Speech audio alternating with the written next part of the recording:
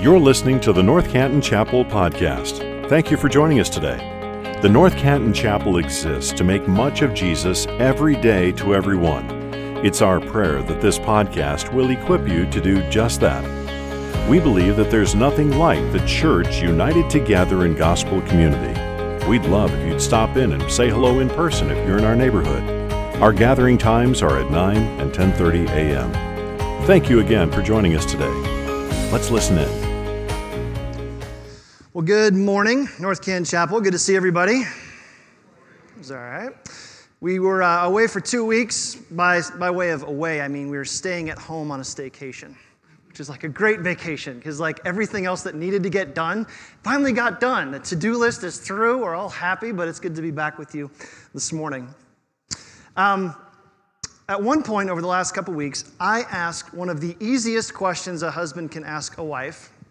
Mandy threw a softball right across the plate, and I whiffed big time. I asked her, she was upstairs doing something. I said, hey, is there anything that I can do for you? How can I serve you? What can I do? Easiest question ever, right? And she just lobbed a softball right across the plate. She goes, could you just do the dishes? Right? This is an easy thing to do. Want to hear how I whiffed it? Here it goes. Because I live in a house with 3 teenagers. My question was, this is such a dumb move. I said, is it more important for you that the dishes get done or that I do them? Because what I was thinking was like, I can empower some leaders here, right? Like I could go do it. And she goes, you're an idiot, go do the dishes. I'm like, all right, on it. She didn't quite say it that way, but it was clear. That's what we're doing. Happily. So this text today that we're going to be in is one of those texts that is just a tough one. And you know it, you heard it read. This text deals with submission and authority in 3 different relationships in our life. This is a tough one. Seems like this text suffers from 2 extremes. Either this text is manipulated and twisted, or it's avoided and ignored.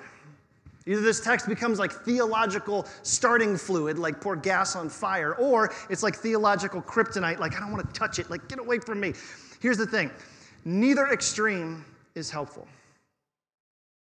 You can't understand what you won't acknowledge, and you can't apply what you won't see. And so as a church, you've already heard us say this like 2 or 3 times this morning, we want to try and do hard things well, and that definitely applies to this text today. So we're not going to avoid this text. We're going to walk in courageously, confidently, but very humbly.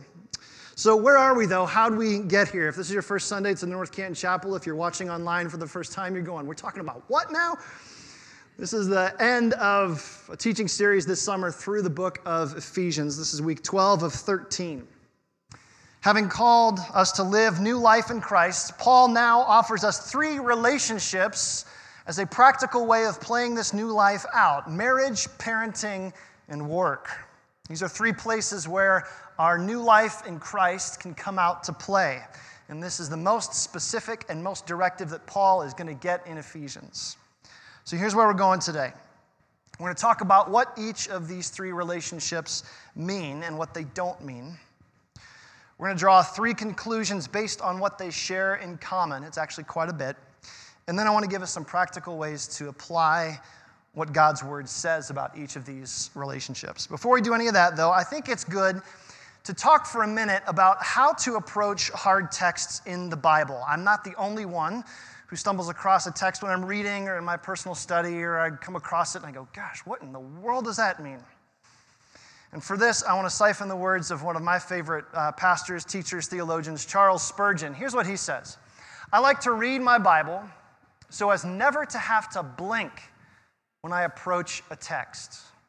I like to have a theology which enables me to read it right through from beginning to end and say, I am as pleased with that text as I am with any other. Now, what does he mean?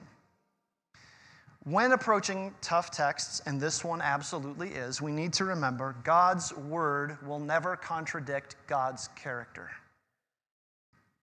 I know my God is good, and so his word must be good. I know that my God is wise, and so his word must also be wise. If my God, who is good, thought to write it, I should not shrink back in fear from it or resist to put myself under it. And so whatever this means in any part, whatever it means, I can trust that it will be good for me because he wants good for me. And so a couple more introductory points before we even get to the text.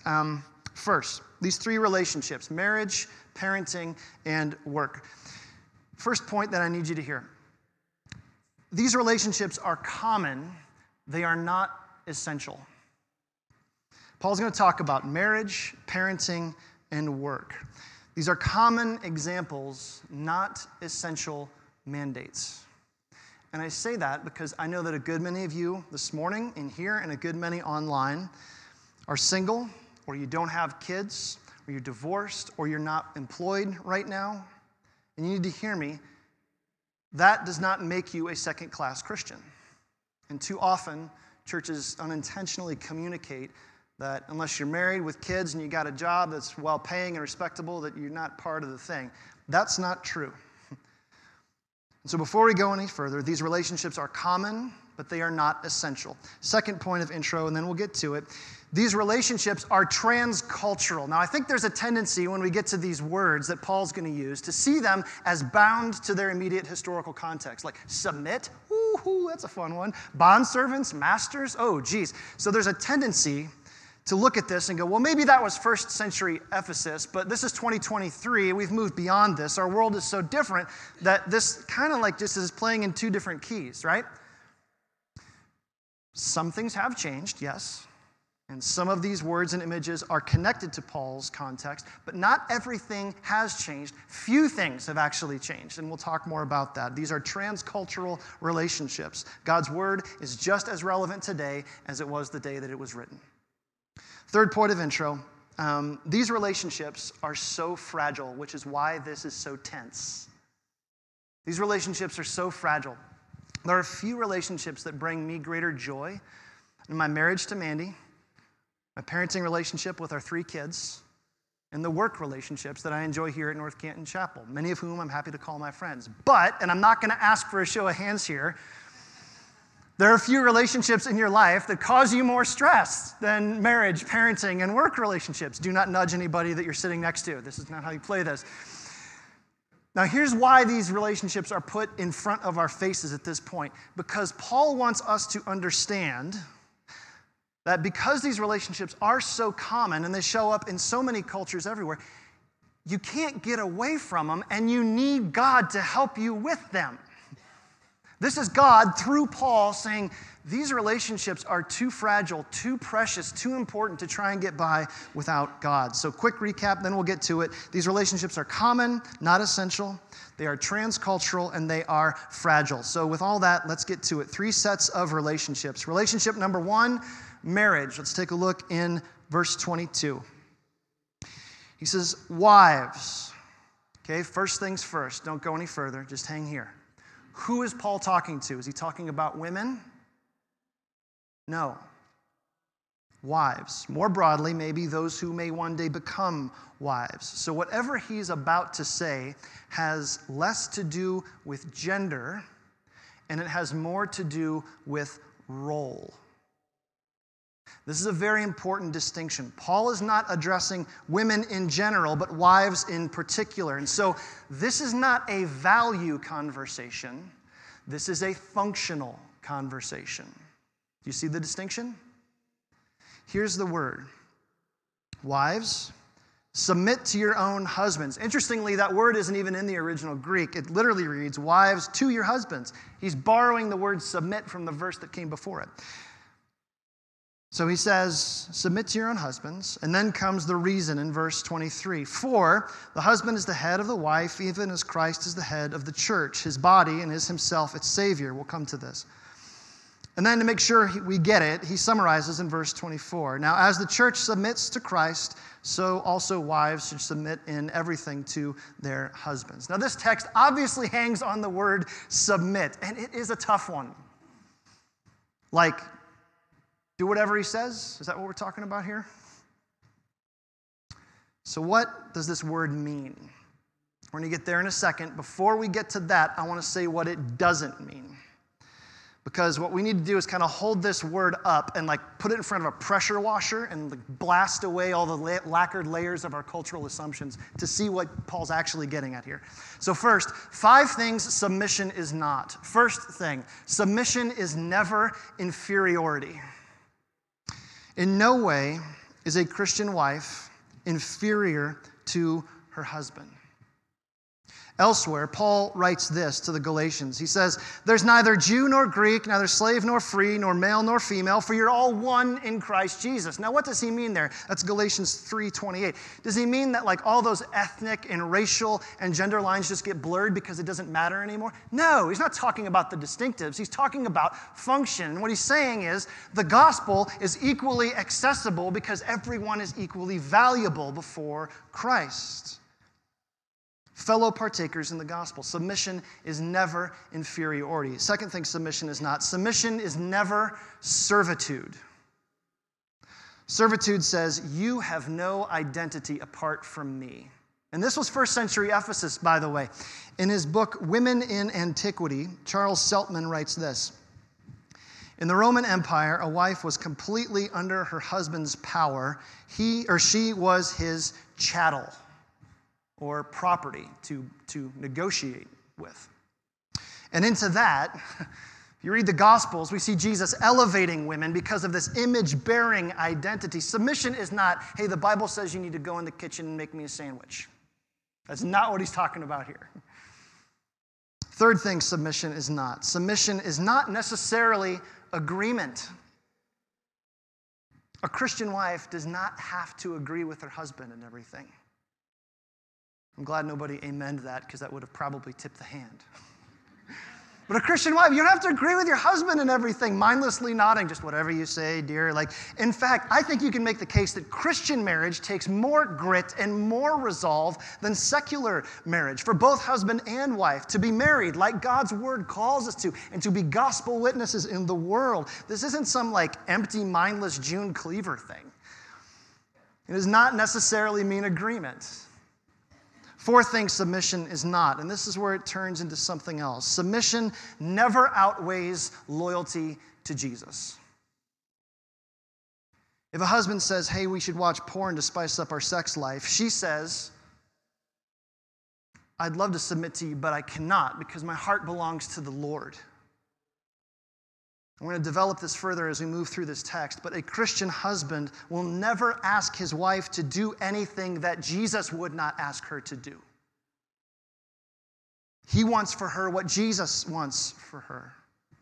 More on that in a minute. And so knowing that, she can willingly, joyfully place herself under his leadership and care. Fifth thing, submission is never silence. And in our world, this is far too common. I have in mind the manipulation and twisting of this text and others in a way that devalues a wife's dignity or suppresses her worth. This text is never a license to leverage fear or abuse. Wives, hear me. God will never ask you to submit to someone out of fear for what might happen to you if you don't. That is not in the voice of the Lord. So we're going to stop here for a second. If you have been or you are being spiritually manipulated by someone who's using this text or others as a way of creating or leveraging fear in you, these are 2 numbers on the screen that you need to know. I'm going to put them on the screen for a little bit. They're just going to hang here for a couple seconds in case you need to memorize them. Those watching online, they're going to be in the comment thread. God does not want you to ever live in fear. That is not what this text is talking about at all, and we'll see why in a moment. National Domestic Violence Hotline. This is an anonymous place that you can call. Maybe you want something local, the Domestic Violence Project. Both of those numbers are on the screen. And if you're wondering, you're just going, hey, I don't know, maybe not. If you're at all wondering if there's anything in your spirit, maybe just make the call. So, if that's what submission is not, what is submission biblically? And here's the definition that I want to give us. Submission, biblically, is a willful decision, not compulsion, A willful decision born out of love for Christ, not born out of fear, to support a husband's leadership whenever possible. A Christian wife doesn't subject herself to her husband like his personal property. She doesn't live in fear of him. She doesn't even have to agree with him. Praise God. Well, what if he's a jerk? What if he's not worth submitting to? What if he's clueless? Great questions, honest questions, and honestly, very common questions. I'm sure Mandy has asked that question of others about me in seasons of our marriage. And so Paul turns his attention to husbands, back to the text. And here we're going to find a similar formula. First, a command, and then the reason. Here's what he says in verse 25. Husbands, love your wives. How? As Christ loved the church and gave himself up for her. Why? That he might sanctify her, having cleansed her by the washing of water with the word. If you thought submission sounds tough, buckle up, guys. Quick observations. I want to give you 3 of them. First, and this one should just leap off the page, the standard of a husband's love. Did you catch that? It's right there in verse 25. Husbands, love your wives as seen on TV. Oh, no? Husbands, love your wives as long as you feel like it. Oh, no? How about this one? Husbands, love your wives as long as she does something for you in return. Sorry, was that across the line? No, that's not the standard. What's the standard? Husbands, love your wives how much? As Christ loved the church. And I read that and I go, holy smokes, he's the standard? Oof, that's impossible. Like, that put me back in my chair and I'm going, I can't live up to that. You got to be kidding me. That's impossible. No can do. That's intentional. And so if you're here this morning and you are a married man, this text should sober us. If your wife knows Jesus, she already knows what love feels like because she knows him, and she recognizes that love in you, and she also recognizes it when it's not in you. So there's the standard of the husband's love, but looking deeper, there's also a second observation, the word itself, the word for love here. The English language is a really imprecise language. Linguists will tell you it's an idiomatic language. We got lots of words that, like, you throw them together and you kind of know what it means. Greek is a really precise language. It's why pastors and theologians love to quote Greek. The New Testament was written in Greek. There's 4 words that Paul could have chosen for love here. And some of you guys know this, but we're going to get it. This is really profound. First Greek word that Paul could have chosen is phileo. This means brotherly love. It's where we get the city of brotherly love, Philadelphia. Okay? These are like your people, your tribe. Okay? Second Greek word he could have chosen is storge, is kind of how you say this one. Storge. And storge love is like familial love. Now, we would have expected that there because he's talking about families, right? Not what he uses. Third one, eros. Not hard to see what this one is. This is erotic love. There is a sexual, sensual component to this one. It's romantic. It's reserved for a husband and a wife. That's not what he's talking about here either. Fourth kind of love is agape love. Agape is the kind of love that is known by what it gives up. It is a love that is built on self-sacrifice. Third observation, the goal of a husband's love. Why does a Christian husband love his wife?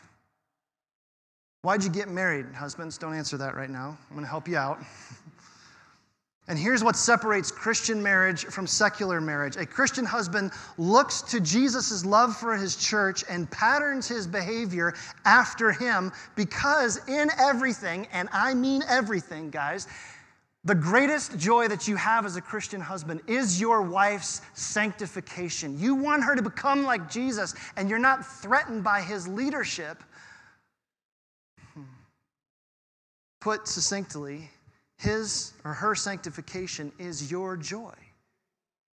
You don't make her holy. She is called holy by Jesus. You reinforce that by the way that you serve her and love her. He will do whatever he can to help his wife become like Jesus. So that's the picture, submission and love. So here's how Mandy and I are learning to handle this. Okay, we're not perfect at it. I'm just going to give you a scenario from our life. If we have a decision where we're just split right down the middle and we just cannot agree, I'm sure we're the only people who are married who have that scenario.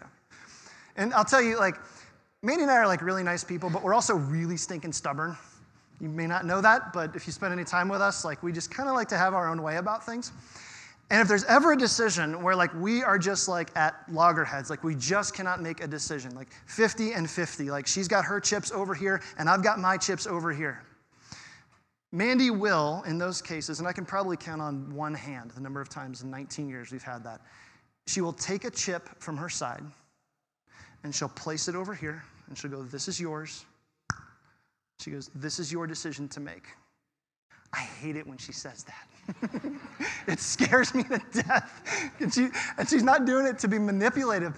But what she's doing is she's actually exercising faith in the Lord that if my heart is not right, that the Lord will speak to me and form my heart in that moment to make that decision.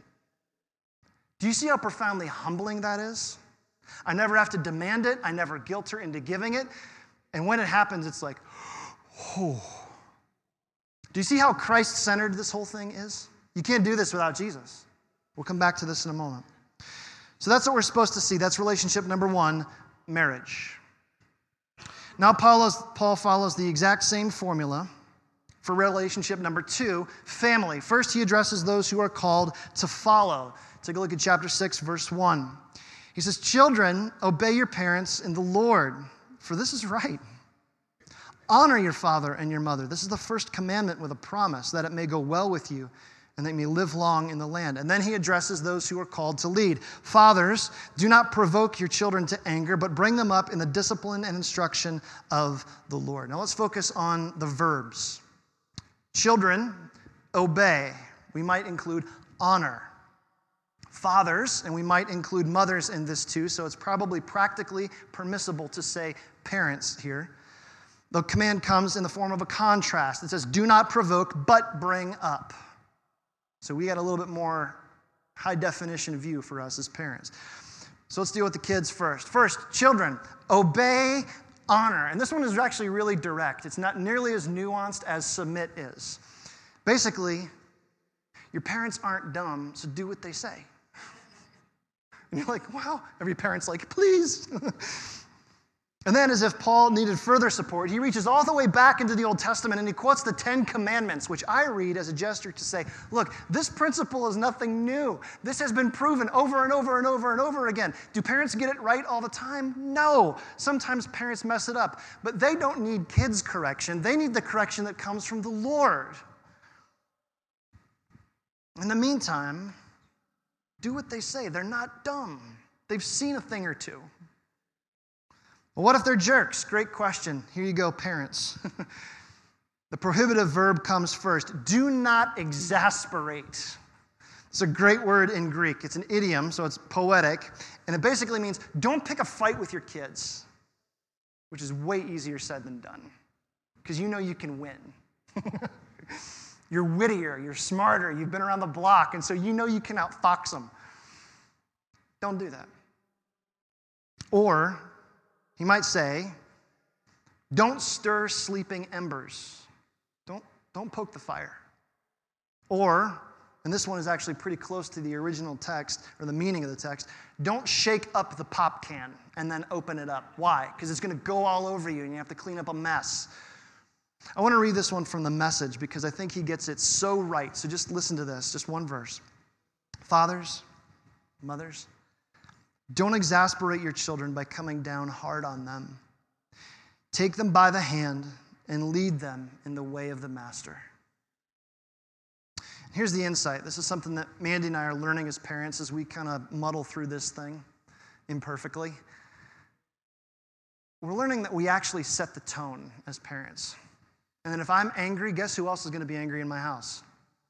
Joseph, Karsten, and Hannah. If I'm impatient, guess who's going to be impatient in my house? Joseph, Karsten, and Hannah.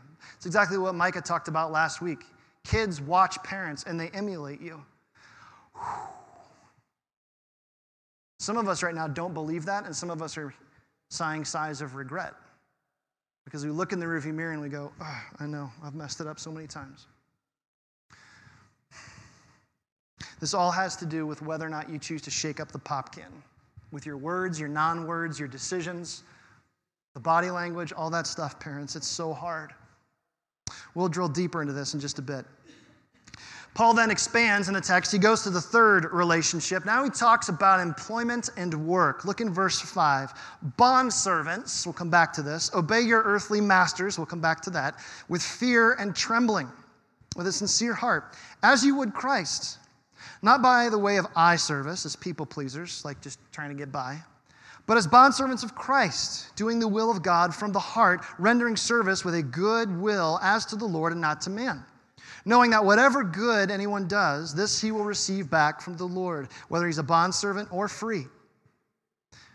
Masters, do the same to them, and stop your threatening, knowing, this is a great, I love this, knowing that he who is both their master and yours, is in heaven, and there's no partiality with him. Now, at first glance, this one seems a little harder to contextualize than these other two, because these words and images are so closely pulled from Paul's world than ours. He talks about slaves and bondservants and masters.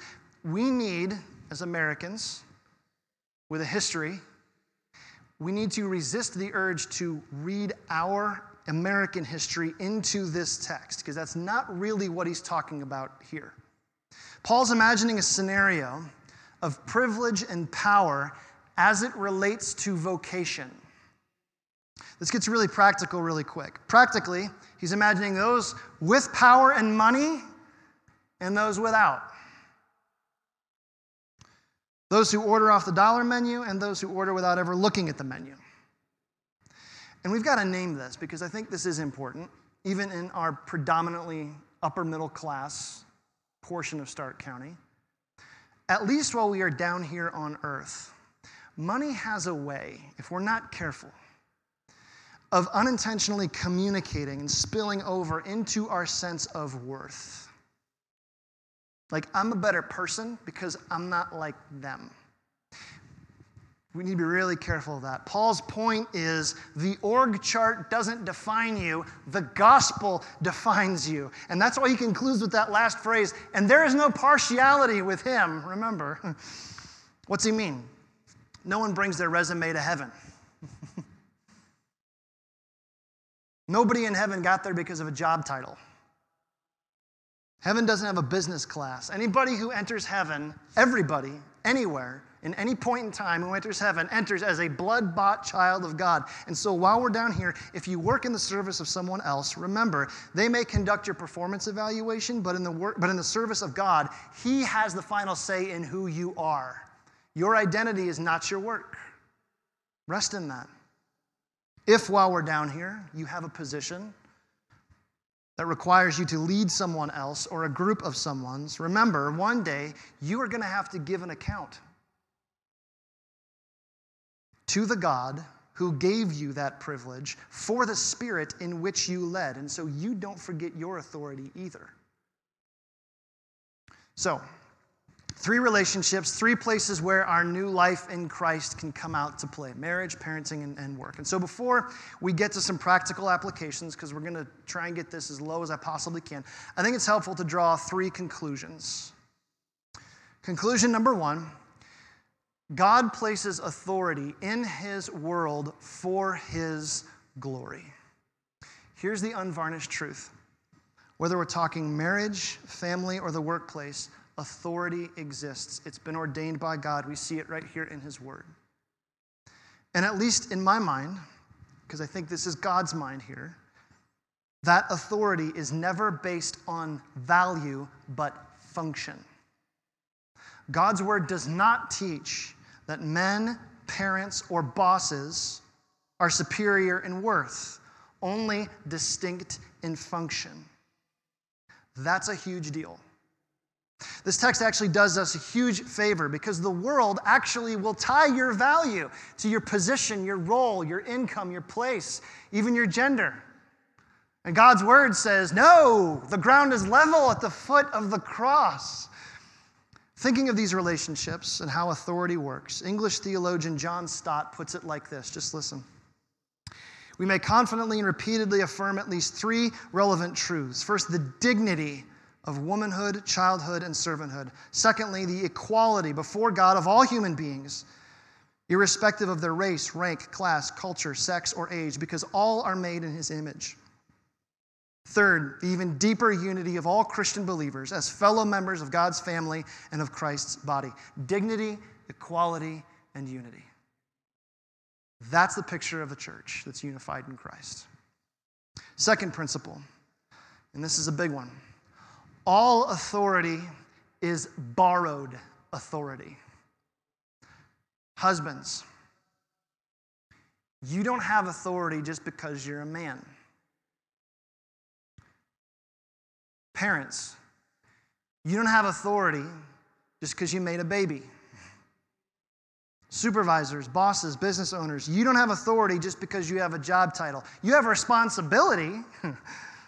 Your authority, though, is on loan from God, before whom you will one day give an account. And that's why texts like this are actually so helpful, because not only do they give us the standard, but they give us the source behind it. Authority, apart from Jesus, is authority that's ripe for abuse.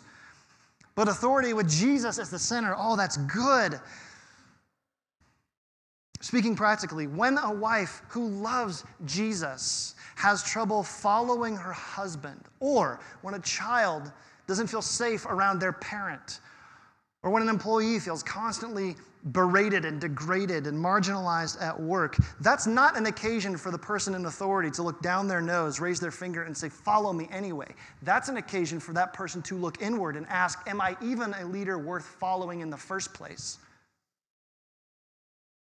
It could be that their hesitancy might be a sign from the Holy Spirit that you're not who you think you are. It's been that way in my life and in our marriage and in our parenting. Leadership, according to Jesus, should be profoundly liberating for those who are called to follow, and it should be deeply sobering for those who are called to lead. All earthly authority is borrowed authority. Well, how am I supposed to lead with any confidence? Great question. Glad you asked. Number 3, godly authority is modeled by Jesus. And I want to give us a clear picture of leadership God's way. Here's the scene. It's the night before the crucifixion. Jesus has one last shot to give some inspiring leadership nuggets to his soon would-be faltering disciples. Upper room during dinner, they've been talking, and Jesus blows their minds. Just close your eyes and picture this. This is from John 13. Just close your eyes and imagine.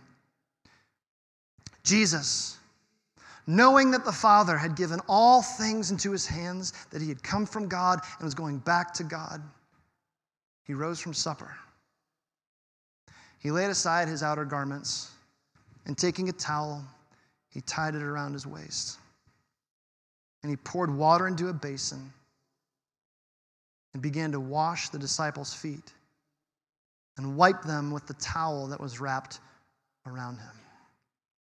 The majesty of that first verse is only offset by what he does. He knows he's going to God. He knows he's from God. The God who gave all things into him. And what's he do? Towel. He comes to Simon Peter, who said to him, "Lord, you're going to wash my feet?" Jesus answered him, "What I am doing you do not understand now, but afterward you will understand." Like, you're darn right we don't understand. CEOs don't give pedicures at the company picnic. Head coaches don't come in the water boy at fourth quarter. What are you doing, Jesus? When he washed their feet, he put on his outer garments and he resumed the place. And he said to them, "Do you understand what I have done to you? You all call me teacher and Lord, and you're right, for so I am." So he doesn't back down from his authority. You call me rabbi, the one who teaches you the truth. Lord, God, wow. If I then, your Lord and teacher, have washed your feet, you also ought to wash one another's feet. For I've given you an example that you should do as I've done to you. Truly, truly, I say to you, a servant is not greater than his master, nor is a messenger greater than the one who sent them. If you know these things, blessed are you if you do them. And that's the sticking point, because Jesus has left us a model of leadership that the world does not know how to follow. And we can't follow that on our own. This is leadership biblically. This is how Jesus, our master, the one that we follow, redefined leadership for the 12. Secure enough to serve, strong enough to be safe. Leaders who flaunt and leverage their authority reveal that it isn't just leadership that they don't understand. They don't understand Jesus. If we're going to call ourselves Christians, our leadership should be foot-washing leadership. So find some dirty feet and get to work. Now, let's land the plane. No matter if you're here this morning, you're married, you're single, parents or not, no matter where you land on an org chart, I want to try and wrap around these 3 relationships, marriage, parenting, and work, and give us 5 practical tips in the last 5 minutes into those relationships. First, find your security in Christ. Find your security in Christ. It's so important that Ephesians is broken in half, 1 through 3. Here's what Jesus did, 4 through 6. Here's our response. Why is that so important? Because your marriage can't satisfy you. Parenting can't satisfy you. You know how many kids you have or adopt. Your job will never satisfy you no matter how much money you make or authority you've been given. Those relationships are designed by God to frustrate you until Christ and to bring you joy after Christ. Expecting those relationships to satisfy you does 3 things that are absolutely toxic for you. First, we blow right past Jesus' offer for satisfaction. Strike 1. 2, we place enormous expectations on someone else who can never satisfy us. Strike 2. And then we set ourselves up for disappointment. Strike 3. And so if you're here this morning and you don't know Jesus yet, this is going to sound a little kooky. Do not do anything I just said. Go back to chapters 1 through 3 and say, do I even know the Lord? Because if you don't build your marriage and parenting and everything other relationship in your life on the foundation of Jesus and his teachings, then this is just something built on the shaky sand of your own foundation of insecurity. And it's not going to work. Second, be consistent. Be consistent. The other day, Mandy called me on something back like in April. I promised her that I would clean out the bathtub. And not like clean, like just pour some hot water on it and like make sure it looks wet. Like chemical clean it. And she made it easy for me. She actually bought me like this thing that goes on the end of a drill. It's got like a scrub brush on it, so that way I can feel like I'm playing with power tools while I'm cleaning. She knows me. She gets me. 2 months, and it still hasn't happened. Gosh, it's not like it's a major issue in our marriage, but like that's not okay. Here's why. Every human relationship is built on trust, and trust is built on 2 things: consistency over time. So follow through and do what you say. You offer to take out the trash, take out the trash. Third, check your motive.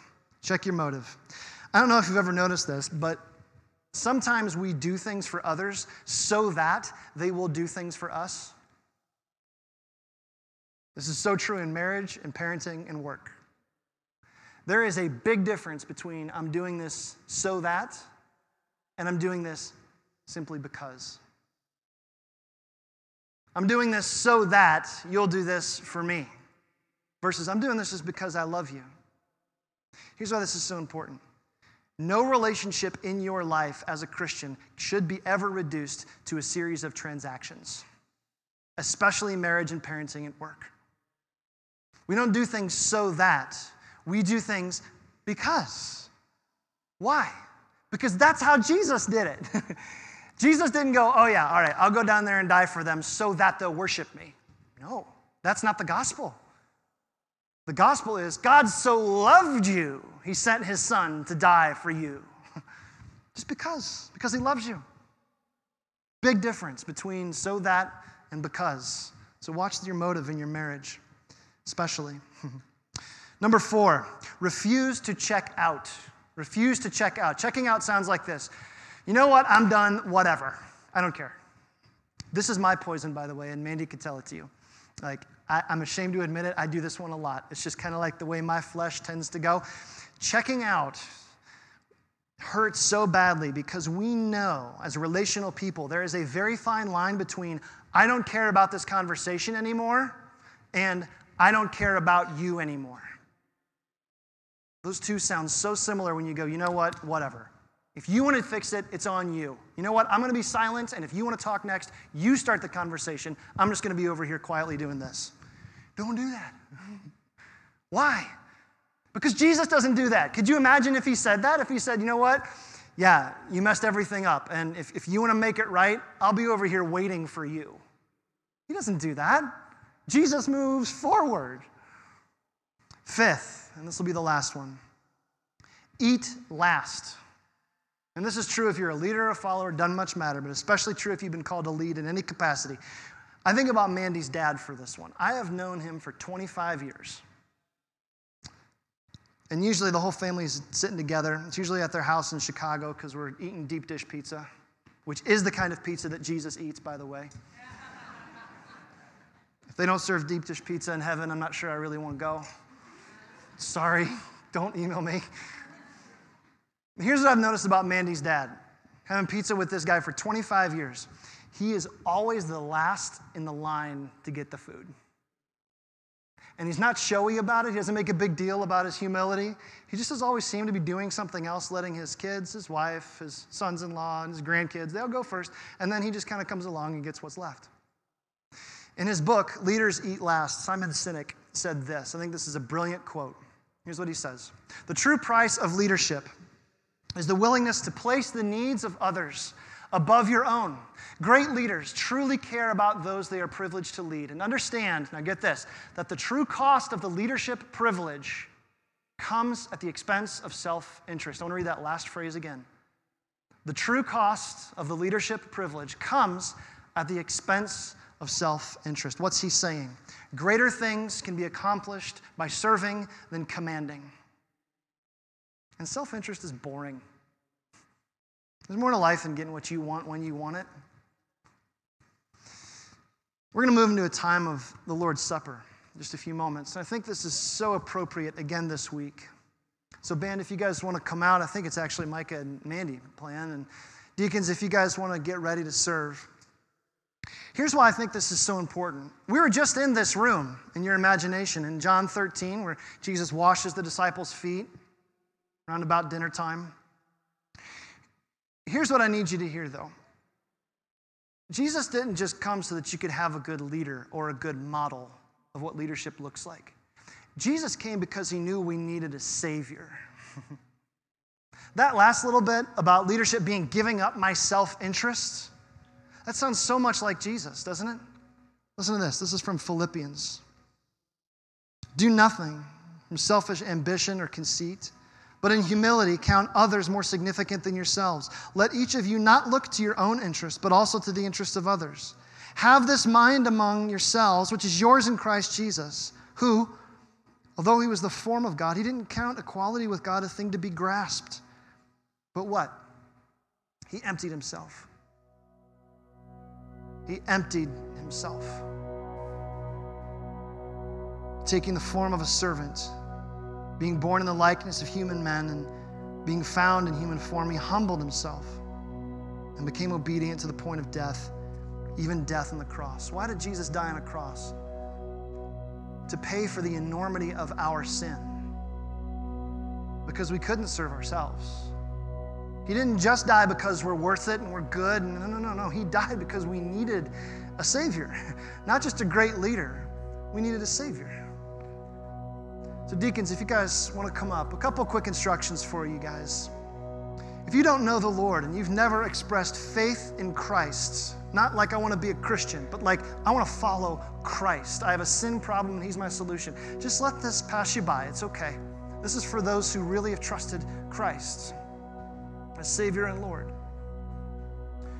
Second, as the guys are passing, you'll notice it's a double cup. There's bread on the bottom and there's grape juice on top. These things signify the bread and wine signify a broken body and shed blood because we needed him to do for us what we could not do for ourselves. So I ask in just a moment as they're passing that you just hold on to them, and then I'll come back up and we'll take together. Let's pray.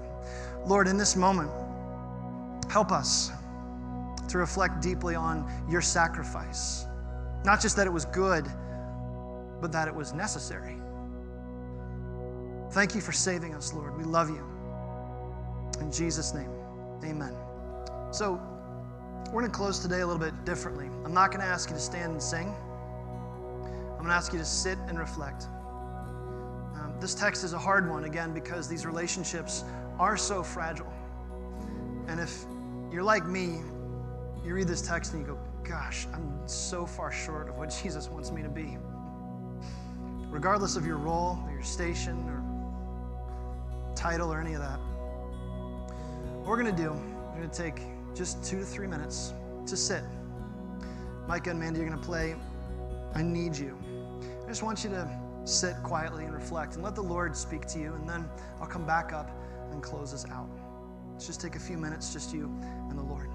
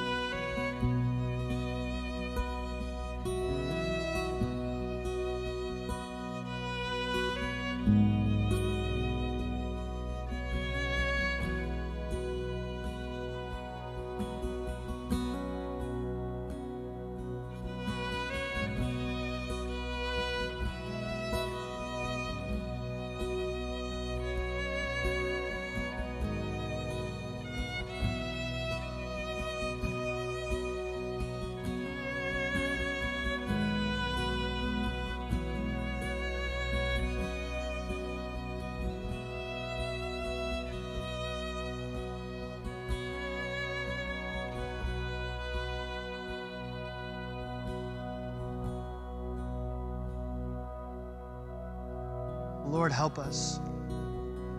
We need you. We need you every hour. We need you every minute, every second. We cannot do the things you've called us to do without you. So, Lord, we just say again, we need you. Take our lives, the relationships that you've given to us, those that you've entrusted us with. Lord, help us to point to you in all things. We love you, Lord. In Jesus' name, everybody said, amen.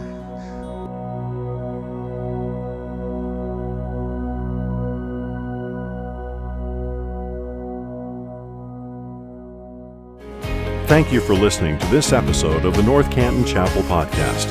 If this ministry has blessed you in any way, please share this episode with your friends or spread the word on social media.